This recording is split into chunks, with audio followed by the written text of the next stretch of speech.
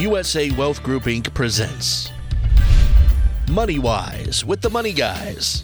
Ray Lance and Pete Lance are your hosts for the next hour, talking retirement topics and having the retirement conversation for those at or nearing retirement. For more than 20 years, USA Wealth Group has been committed to helping families protect and grow their wealth by providing safe and effective strategies. The conversation starts now. Welcome to MoneyWise Radio. Good Sunday morning, ladies and gentlemen. Welcome once again to MoneyWise, the show that's brought to you every Sunday morning by the Money Guys. We always have some interesting guests from our office here, and today is no exception. There's three of us here right now that are going to be talking today, and two of us are the smartest people that I really know. One is attorney Tenny Lance, and one is attorney Michael Coleman. So good morning to Tenny and to Mike. Good morning. Good morning. And today we're going to be talking about something that is a really good in-depth conversation about trusts. We're going to talk just briefly about the differences between wills and trusts. And if you haven't done your own estate plan, ladies and gentlemen, you really want to listen to this show because we're going to talk about trusts that you never knew existed probably. But trusts have been around for a very long time, Tenny, haven't they? Probably about 500 years, 600 years. I don't know the exact time, but a long while. They were started in England, really. We derive most of our law in this country from English common law. Right. And trust really began around the time of William the Conqueror and have a 500-year history. William the Conqueror? William the Conqueror. Wasn't that 1066? I think it was 1066. Holy cow, it's been a long time. It's a long time. Well, you're the English history major, so you know a lot more about English history than I do. You're right. See, now that was really good of you. I knew of William the Conqueror, but I had forgotten that it was 1066. Was that the Battle of Hastings? No. No. Okay, never mind. Tell me about English history sometime. Right. Well, every time I think about you and I think about our marriage, Tenny, I think about Groucho Marx, because Groucho Marx once said, marriage is a wonderful institution, but who wants to live in an institution? I thought you were going to say that our marriage felt like hundreds of years. You mean back to 1066? No, we won't go there. No, we've been married for a long time, but we won't go there. We won't tell people how old we are, how long we've been married. And Michael, have you had the pleasure of being in an institution called never marriage? Been married. Yet? No. Okay. You lucky devil. Well, the good thing is that you know about things like prenuptial agreements and all those other important aspects of getting married. Well, anyway, we're not here to talk about marriage. We're going to talk about wills versus trusts. So what's the primary difference between wills and trusts? Why would somebody want to do a will, first of all? Because you want to direct where your property is going to go, correct?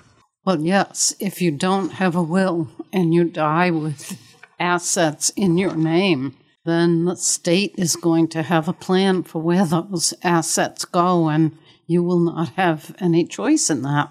So I've read, for example, that 1 out of 4 Americans over the age of 75 don't even have a will.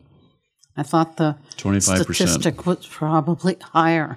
Well, 55% of Americans in general die without any kind of a will or trust or estate planning at all.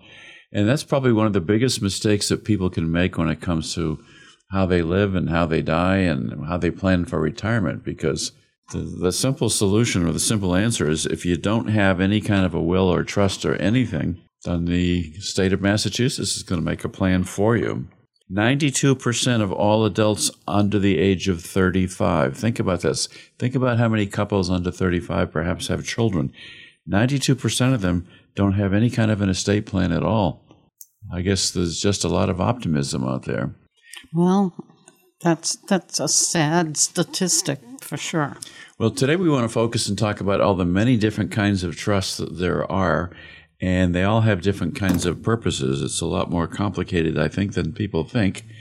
But that's what your expertise is, Mike and Tenny, the helping people prepare properly in their estate plan, because there's They're trying to protect their family, and they're trying to protect their spouse. They're trying to protect their children.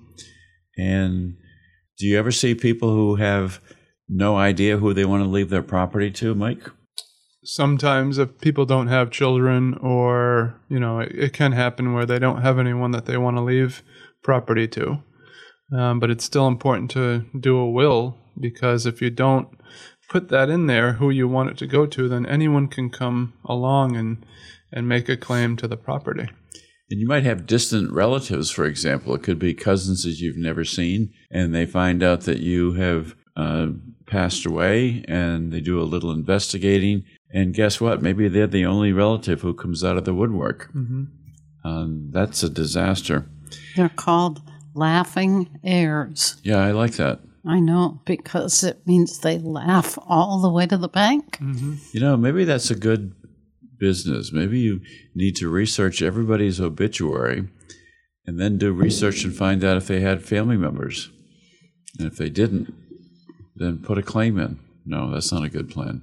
No. All right. And it's also not just beneficiaries. It's also who's going to be in charge of handling everything for the estate. So who's going to want to be the one to pay all the bills that are due until someone's appointed by the probate court? Who will want to go to the bank and handle all the affairs? If you don't have anyone appointed in a will, no one's going to necessarily step up to do all that, because it's not easy. And who is that person called who handles your will or your estate? Used to be called the executor. Now it's a personal representative. I wonder why they made that name change. Was that just to make it more gender neutral, or? Well, I think it better indicates what the purpose of the title is. Mm-hmm. That person represents the estate of. Executor was kind of this nebulous term. So you had the executor before, and you also had the executrix. Right. What was the difference between, what was an executrix? I always thought that was a funny name. Well, it's the female version of executor. Oh, okay. So why don't they call it a personal representatrix? No, they don't do that. That's a gender neutral term, isn't it? Exactly. Okay. That's right. All right. So basically, quickly, what does a will do versus what does a trust do? Well, one of the important things that a will could do, and one of the things that I'm dealing with right now in an estate, is it can say that the personal representative has the power to sell real estate. If you don't have that in a will, the executor, whoever that is, may have to go to the probate court and get a license to sell. Oh, okay. And right now, depending on which probate court you go to, that can be a long process. So some of the bigger probate courts are backed up a little bit. So if you have to get a license to sell from the probate court, that could delay a closing. And that becomes a public record process too, because I guess you'd have to advertise that in a newspaper or something, wouldn't you? You have to advertise the probate. Yeah. All right. So if you do a will, it's important to have in there that you've got the right to sell property. Mm-hmm. Otherwise, you have to go back into court and get permission to sell property. Correct. Without a will, you always have to get a license to sell. But with a will, you can have a clause in the will that says, I give my personal representative the power to sell real estate. So, but in any event, one of the major disadvantages of having a will versus a trust is that a will becomes a public document. It gets filed in the probate court. I happen to know, Tenny, that you have a copy of the will of Jacqueline Kennedy Onassis. We do. Yes, the difference between a trust and a will that people don't seem to understand, or what they don't understand about wills alone, is that there is no purpose for a will other than to file it with the probate court. It isn't some document that you take into your lawyer's office and suddenly walk out with all of the assets properly distributed. It doesn't have a function except to go to the probate court. So a will is your ticket to probate court, is what you're saying, basically. Right. We've always called it that. Okay. And with a trust, you don't have to go to probate court? That's correct. And it does not become a public document. It's a private document. Correct. And You don't have the kind of time delays you do if you have to go to court, because you don't have to go to court. You don't have all those time delays. You can handle things much more quickly. And if you become incapacitated and you have a trust, the trust can handle your affairs too, I guess. So lots of good reasons. I just recently rediscovered Groucho Marx, so I have a few things to say about Groucho Marx. He once said, "I intend to live forever or die trying." He met the second criteria. Yes. Well, so Mike and I were talking before the show, and we were looking at some of the other quotes. There's a couple that we cannot use. I put a big X through them because they're a little slightly off color. If you want to know the off color Groucho Marx jokes, ladies and gentlemen, you have to give me a call at 508-998-8858, and I'd be happy to share some of them with you. I just can't do it over the air, unfortunately. That's right. And That's good. But Groucho Marx also said, "Man does not control his own fate. The women in his life do that for him." What do you think of that, Tenny? I don't know what I think about that. Okay. So we've talked about the differences between wills and trusts. Now, are there a lot of different kinds of trusts? Yes. All right. So I know. I mean, that's an interesting comment because people come in here and they say, "I want a trust." I don't know exactly what I want, but I want a trust. So there's a living trust, there's a revocable trust, there's an irrevocable trust, there's a Medicaid trust, there's an insurance trust, there's a pet trust. Maybe there's a special needs trust. What we're going to do is we're going to try to explain some of the differences. There's a testamentary trust, a Q-tip trust, a spendthrift trust, constructive trust, a generation skipping trust. Wow, a blind trust. I want to talk about that one. Asset protection trust, a bypass trust, a credit shelter trust. I bet you never knew there was so many trusts. There's only a few that you really need to think about. When we come back after a very short break, we're going to talk about some of the main types of trust and why you want to think about doing them. So stay tuned. We'll be right back and talk about Groucho Marx.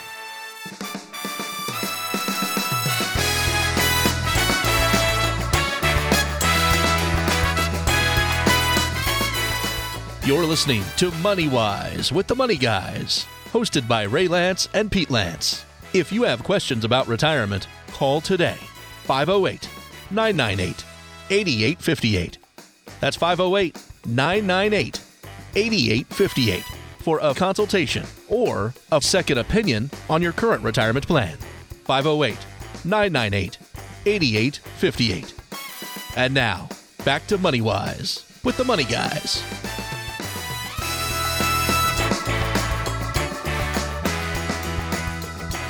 Well, welcome back, ladies and gentlemen. We're talking about all the different kinds of trusts, but, we can't talk about all of them today because there's simply too many. But for most people, there's really only a couple of simple trusts to do. One is called a revocable living trust. And, Mike, why is it called a revocable living trust? Why living trust? Well, that kind of a trust can be revoked or amended anytime you want, and it's called a living trust because it's set up during the life of the trustor, as opposed to a testamentary trust that is made when someone passes away in a will. Okay, so a testamentary trust doesn't come into existence unless somebody dies first, and then it's contained within their will. Basically, yeah. So that means you have to go through probate in order to start that testamentary trust. So it sounds like a revocable living trust or revocable living trust is better because you do it while you're alive. And can you amend it? You can amend it. You can revoke it in its entirety. You can do anything you want with that kind of a trust. As long as you do the proper legal steps. Right. So you have to do it with legal formality. Right. You have to sign it, witness it, maybe have it notarized, have your signature notarized, things like that.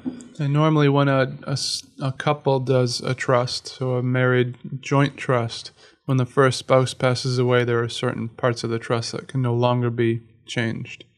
Okay, so if you do like a joint husband or wife trust and one dies, then the trust can no longer be amended. Right. Okay. And that's basically because they set up the trust together, all the decisions in the trust that they've made are joint decisions. Okay. So, And I assume that whoever the surviving spouse was could maybe do a new trust if they chose to. But they just couldn't amend the revocable living trust. That's right. Yeah. Okay. Absolutely. Well, that's an important thing to know. Groucho Marx also once said, all people are born alike, except Republicans and Democrats. That's for sure. That's for sure today, isn't it? Mm-hmm. And he also said, before I speak, I have something important to say. Well, so much for Groucho Marx. He had fairly simple things to say. Let's come back to if you don't have a plan at all, if you haven't done anything, then courts make the decision about who gets your property, don't they? I think it's especially bad if you have children. If you have young children, new children, and you haven't done anything, one of the things you could do in your documents is name guardians for your children, for example. Something happens to you. Right. And that's one of the hardest things that people have to decide on is who would take care of your kids if something happens to you. So it's, it is something really important to put in documents, and it's something that you do need to think about. If you don't have someone named, anyone could potentially go to the court and request to be the guardian or conservator. Yeah, what if you're involved in a second marriage and you now have children from a first marriage? Things can get really pretty sticky, can't they? So I know a gentleman who, he might even be listening today. He's been in the office, I know, a couple of times, but he has 5 or 6 kids and with several different women, and he doesn't have a proper estate plan to protect himself. He needs to get it done. He needs to decide where his property is going to go. So we've talked about a living trust and a revocable living trust, and sometimes you use the same terminology for that. You can change it, amend it, revoke it while you're alive. If you name somebody as your beneficiary and you don't like how they've been treating you, or maybe they've disappeared from your life, you can change the trust. Right. And often what we end up doing after people do a couple of amendments is to restate the whole trust, because it gets kind of complicated to apply each amendment paragraph to what is the latest. Or as they say in Canada, you can't compare the paragraphs side by each. Right. I always like that phrase. I like that phrase, too. So if somebody wants to reach attorney Mike Coleman or reach attorney Tenny Lance and learn more about this, maybe make an appointment. I know you don't charge anything for your initial consultation when you're talking about doing estate planning.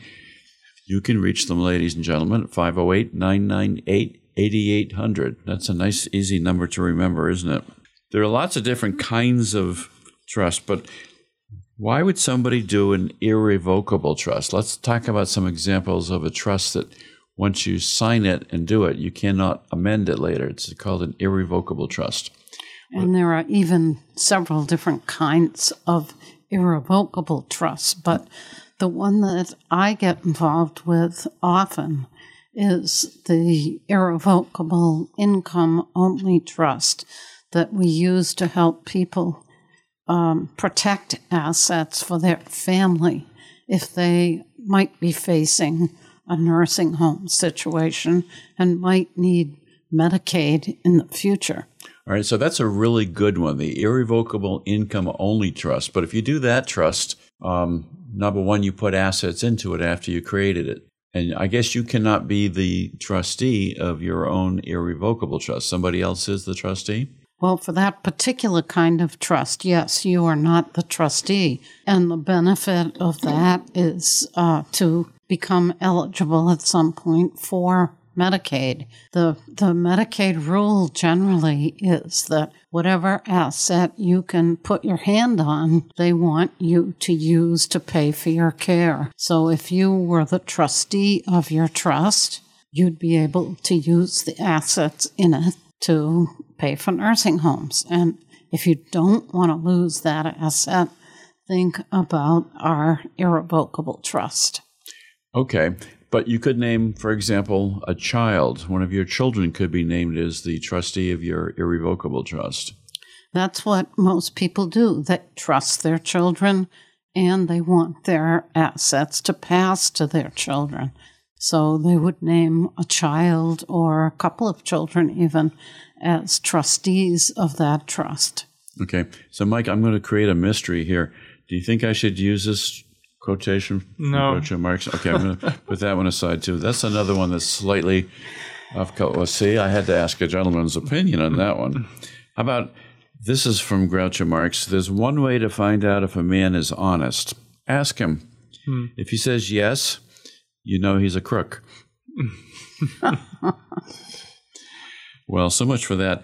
But this irrevocable income-only trust that you've mentioned, it's a very good vehicle, as I understand it, for doing asset protection in case somebody has to go to a nursing home. So you mentioned Medicaid, and the reason for Medicaid eligibility is because that's a source of paying for the cost of a nursing home using government money in case somebody has to be in a nursing home.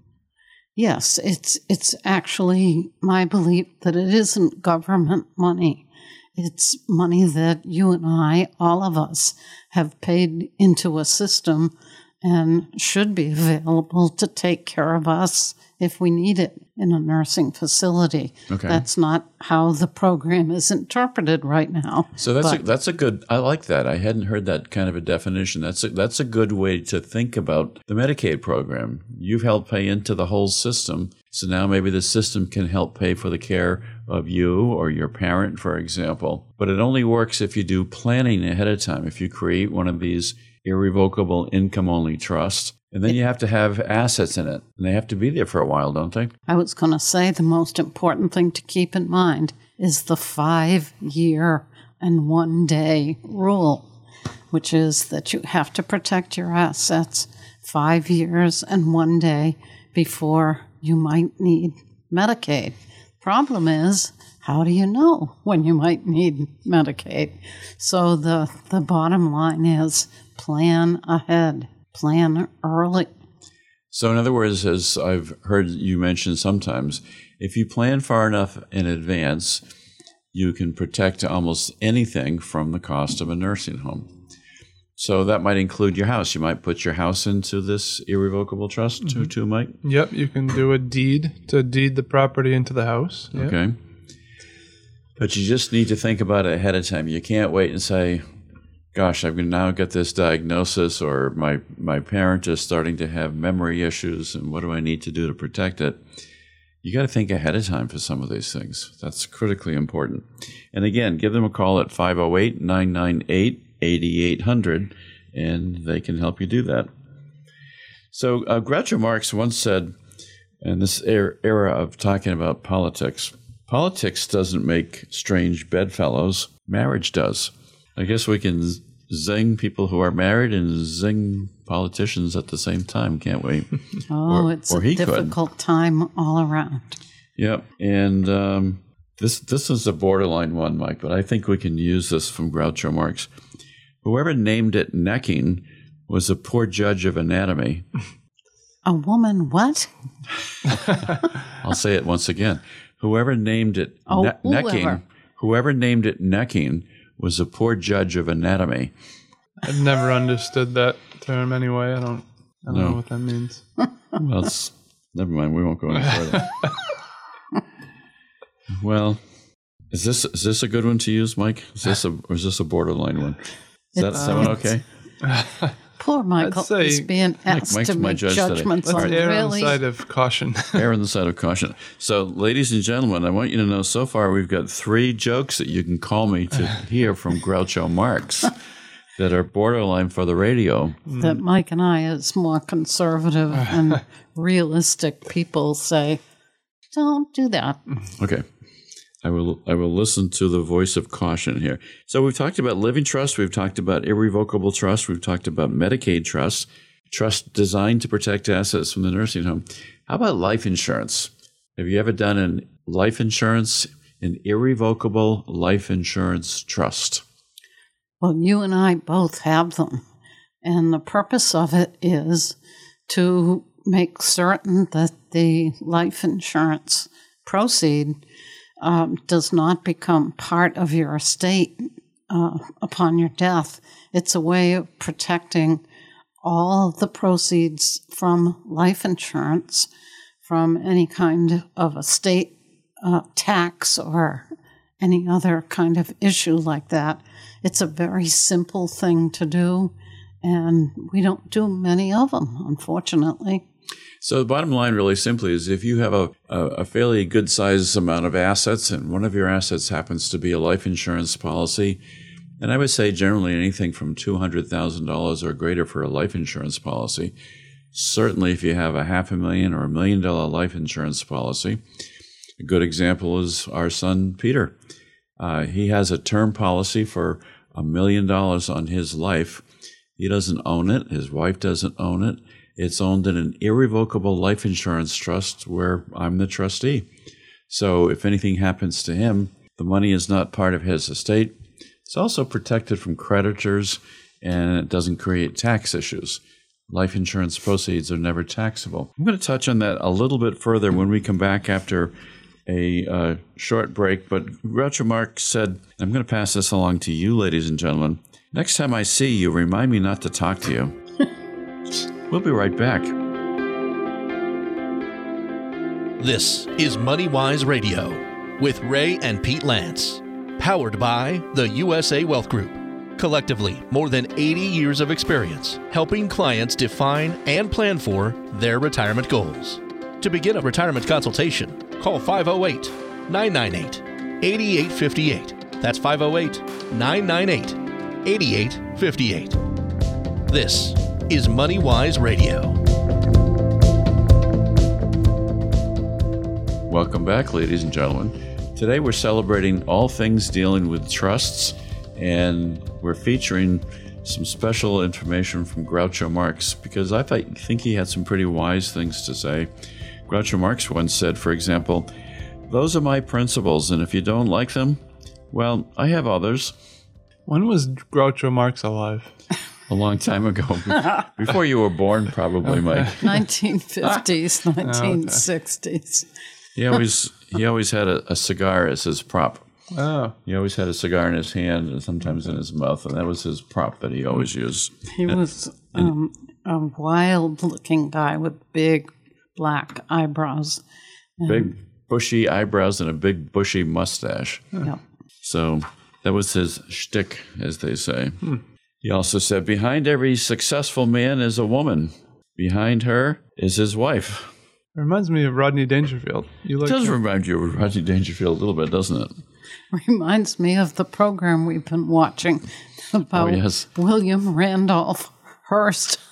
I never knew he had a mistress for many, many, many, many years. He had a lifetime mistress, and I guess he was in his 40s or something, and his mistress was 19 when he first met her. 18, I think. 18 when he first met her. Wow. So think about that. But anyway, let's come back to trust. We've talked about life insurance trust. I want to just mention quickly on life insurance trust, you don't need to own your life insurance policy in your own name. All it does is increase the value of your estate so that if you die, it increases the possibility that you may have to include the value of that in your estate for estate tax purposes. And what's the exemption in Massachusetts from Massachusetts estate tax? It's only $1 million per person. And without a trust, you really cannot preserve the two $1 million exemptions. So, Attorney Mike Coleman, if you have a husband and wife and you do a joint revocable living trust, you can shelter $2 million. $2 million? Yeah. Okay. And so what if you had $2 million worth of regular assets, but you also had a $1 million life insurance policy in one of the parties? That now kicks them over the $2 million exemption amount, and they're going to have to pay estate taxes in Massachusetts. Right, yeah. But on the other hand, if they took that life insurance policy and put that instead into an irrevocable life insurance trust, they've kicked it out of their estate. Mm-hmm. So, by the way, for federal tax purposes, there's a 3-year waiting period before that's effectively out of your estate. If it's a currently existing policy. Correct. Okay. So if you're thinking about taking out a brand new policy, and that may kick you over the Massachusetts exemption amount so that you might end up having to pay estate taxes, maybe what you do is right from the beginning is you don't own that policy in your own individual name. You have it put into an irrevocable life insurance trust instead. Mm-hmm. And as I mentioned earlier, one last tax point I want to mention, life insurance proceeds themselves, when they get paid to the beneficiary, do not constitute taxable income to the beneficiary. So you don't have to pay any income taxes if you receive life insurance proceeds. How about a pet trust? Have you ever done pet trust, Mike? I have, yep. We did one for a client who lived out on the Cape. He had 2 cats, and he wanted to make sure they were taken care of, so he left a certain amount of money into the pet trust and then a certain amount of money for food and taking care of the cats. Mm-hmm. And he named someone as a caretaker, so that Cookie and Honey Bunch. Those are the names? Yeah. Oh, I like those. Went to the caretakers. I had forgotten those names. How did you remember that? Cookie and Honey Bunch. You dealt with it for too long, Yeah. I'm sure. Yeah. Well, those are funny names. So did you ever hear of a dog named Trouble? No. No? Well, you're about to. So there was a lady in New York named Leona Helmsley, and she and her husband owned lots of hotels in New York. I'm not sure if they had kids, but she left something unusually large. I think it was like $10 million for a special trust to take care of her dog Trouble, which is an appropriate name. And the family beneficiary members sued later and said, that's too much money to leave to a dog. So a court ruling reduced the amount. I forget the amount. It was like either $2 million or $4 million got left for Trouble. Mm-hmm. But you can create a pet trust. Right. You know, what happens if you live alone and you've got an animal and something happens to you? You need to think about making arrangements for who's going to take care of the dog or the cats once you're gone. It is really important because otherwise the dog or cat could end up in a shelter or who knows where.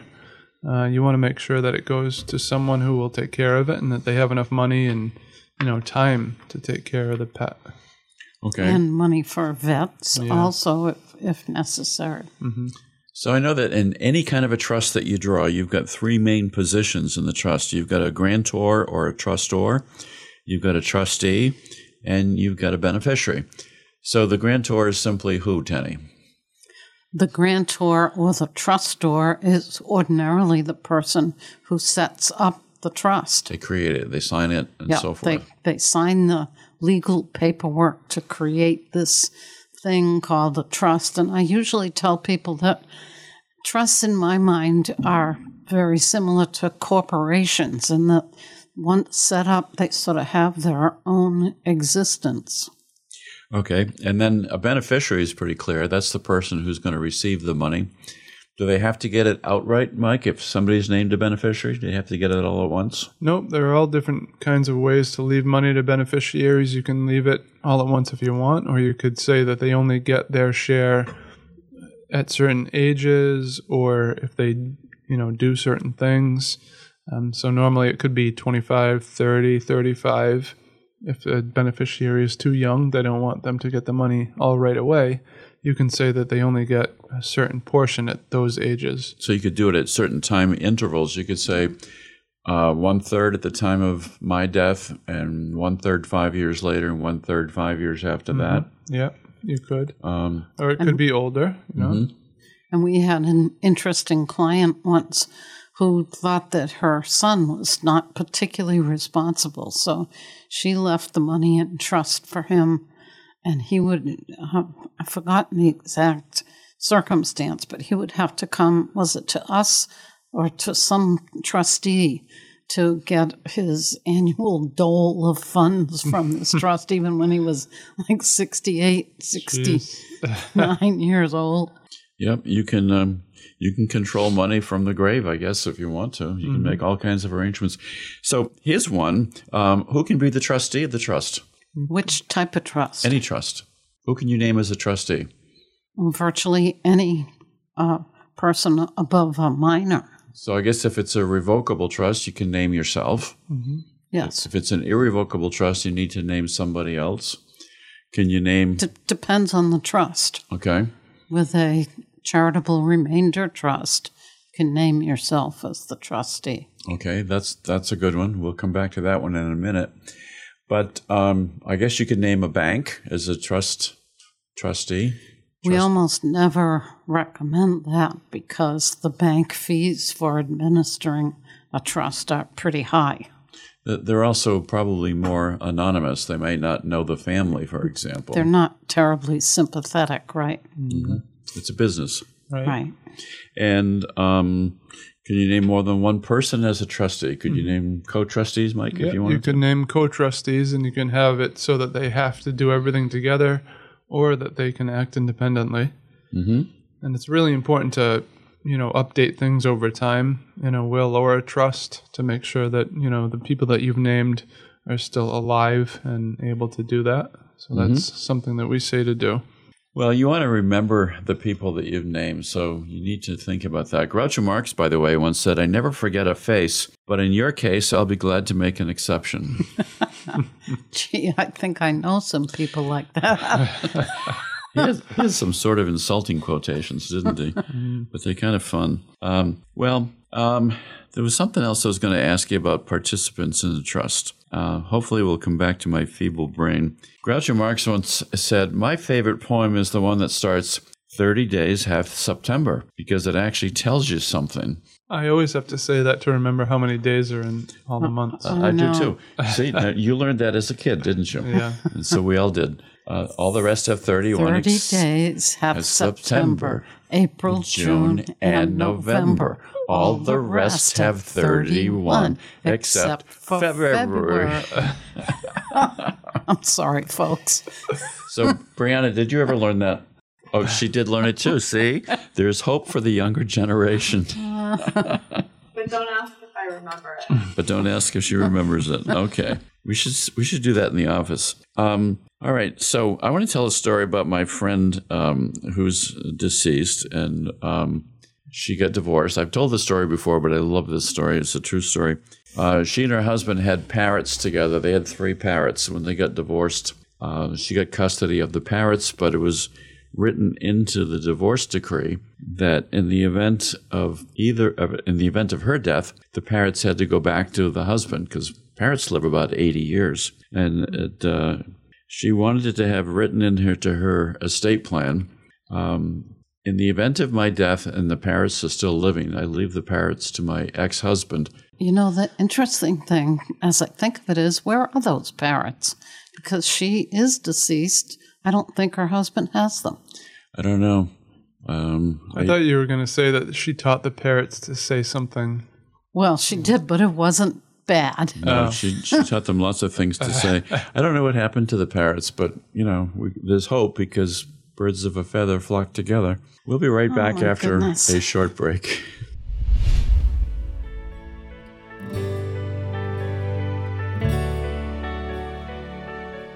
Call 508-998-8858. That's 508-998-8858. This is MoneyWise Radio.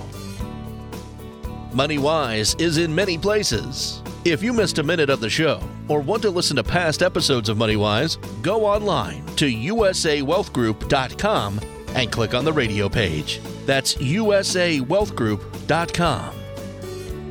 This is MoneyWise Radio.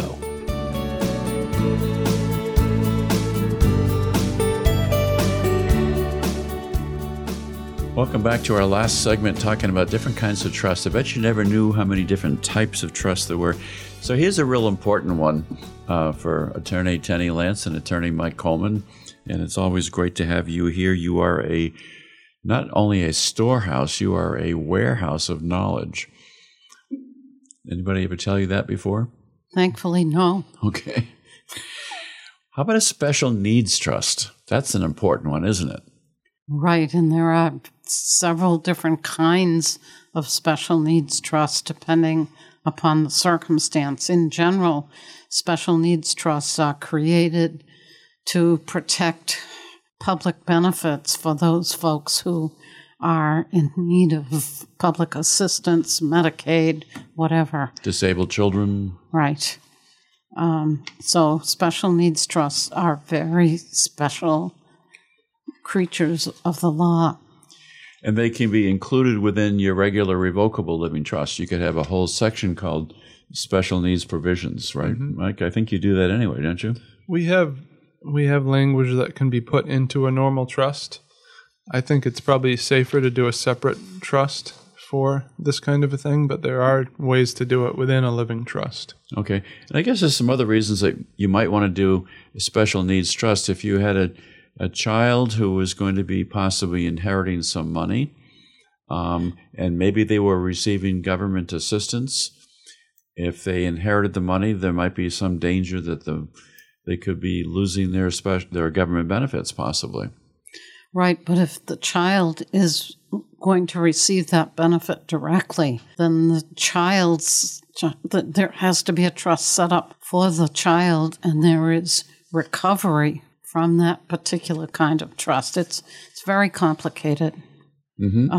Some alternative sometimes is something called a pooled trust, and we are able to talk to people about any of those if they have the need or the interest.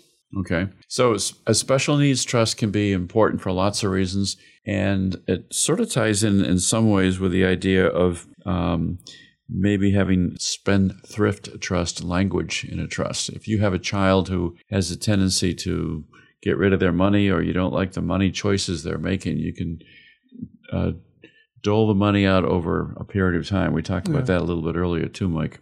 That's the same thing we were talking about earlier, where you can only have beneficiaries receive money at certain ages, and that might be because you're afraid that they're going to spend it all. And if they receive it all at once, if they're too young, they'll go out and spend everything on a new car or whatever it may be. So a trust can be very useful. You can control some trust while you're living.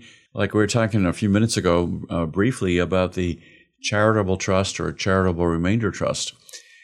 That's done for all kinds of reasons. That's not done just because you want to leave some money to charity, although it can be used for that purpose.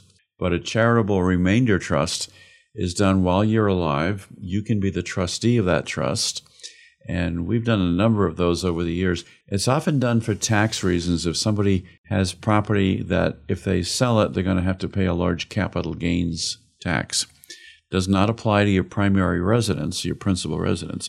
It applies to property that you hold for investment. It can be real estate, can be stocks or bonds or mutual funds or any other kinds of investment assets.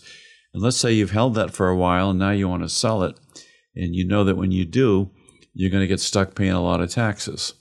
So one solution might be a charitable remainder trust. You create the trust, you can be the trustee of it, you can name successor trustees if you can no longer serve, and you transfer the title to the asset, let's call it a piece of real estate, investment real estate, into the trust. Not only is that not a taxable transaction when you put that into the CRT, charitable remainder trust, but you get a charitable tax deduction for the value of that asset that you can use against your other ordinary income taxes on your tax return. So you get a tax deduction, and then typically you're going to be selling that asset, but you're going to sell it from inside of the CRT, the charitable remainder trust. When it gets sold, again, there's no tax consequences at that point in time. And then you take that money and you invest it in something. It could be stocks, bonds, mutual funds. It could also be in an annuity. We do a lot of work with annuity as an investment in that case.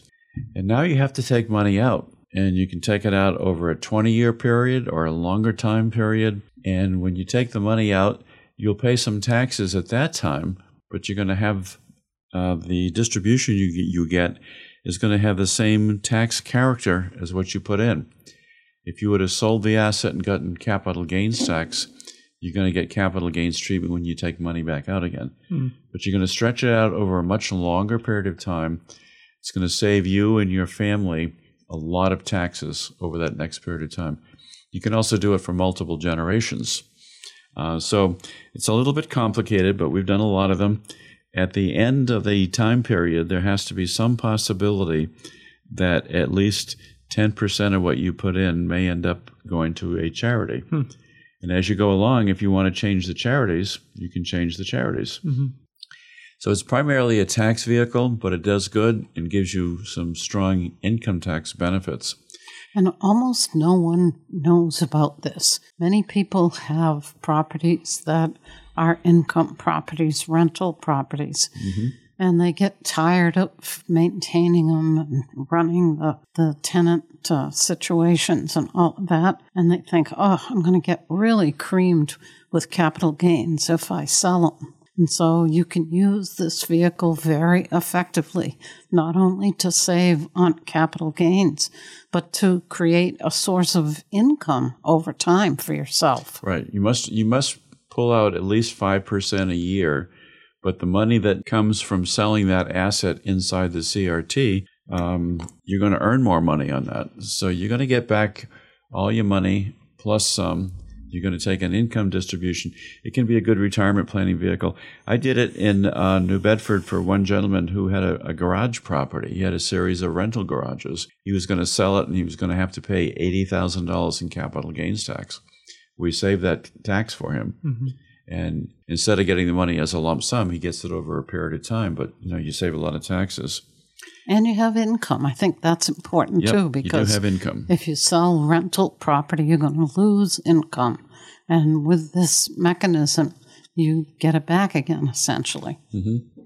Tenny, I know you like to read a lot of books. You read an enormous number of books. So I have a quotation from Groucho Marx that you would appreciate. It says, "From the moment I picked your book up until I laid it down, I was convulsed with laughter. Someday I intend reading it." It's like the book you're reading now. It's late and we're both in bed reading, tired, and Ray just breaks up in laughter over this book that he's reading, and then he wants to read it to me. Yeah.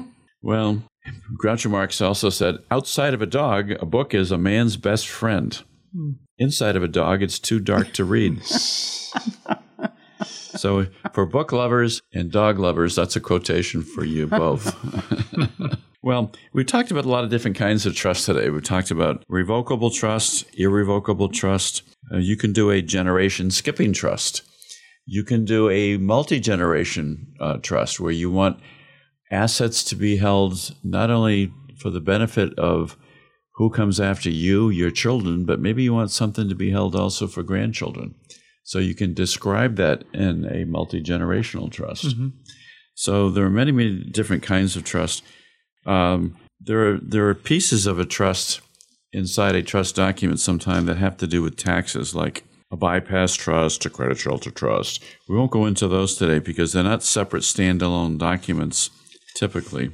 And a blind trust is one where if you're a politician and you want to take office, but you've got assets that you don't want to continue to control because it might be a conflict of interest with what you do, or a government job perhaps, you can put your property into a blind trust, which has separate trustees, and they're going to make all the decisions, and you don't maintain control during that period of time.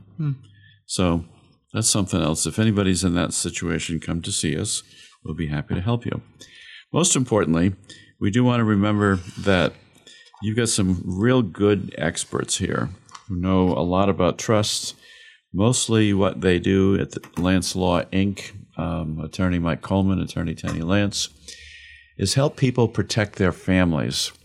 And that means making sure things can be protected from creditors, making sure you don't pay more tax money than you have to pay. Making sure all the correct legal documents are in place. And give them a call at 508-998-8800. They'd be happy to help you. I don't think there's anything more important than protecting your family. You certainly want to do that as far as their person is concerned. You want to make sure they have, food, clothing, shelter. You want to make sure they're safe in what they do. But you want to make sure that if something happens to you, that they're taken care of properly. And these are the kinds of things that are done here. So we always appreciate your listening. None of us can be an expert on everything. I hired a carpenter recently to do some work at my house. I said, I haven't any idea what you're doing, but I'm glad that you know what you're doing. The same thing is true here. None of us can be an expert. Let the professionals at USA Wealth Group help you. Let the professionals at Lance Law Inc. help you. Most importantly, let our professional family protect your family. Until next Sunday, have a safe week. You've been listening to MoneyWise with the Money Guys, Ray Lance and Pete Lance, powered by USA Wealth Group, Inc. If you have questions about retirement, call today, 508-998-8858. That's 508-998-8858. MoneyWise is also online. Go to usawealthgroup.com.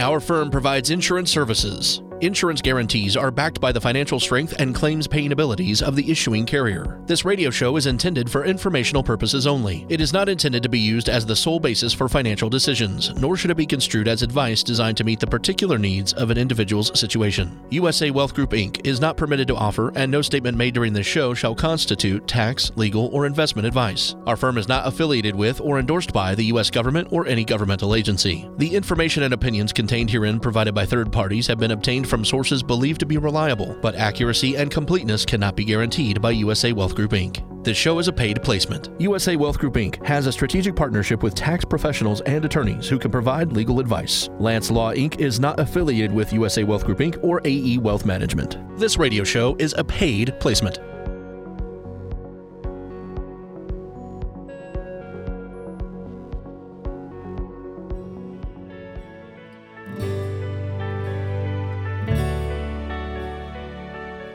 Call 508-998-8858. That's 508-998-8858. This is MoneyWise Radio. MoneyWise is in many places. If you missed a minute of the show or want to listen to past episodes of MoneyWise, go online to usawealthgroup.com and click on the radio page. That's usawealthgroup.com. This is MoneyWise Radio.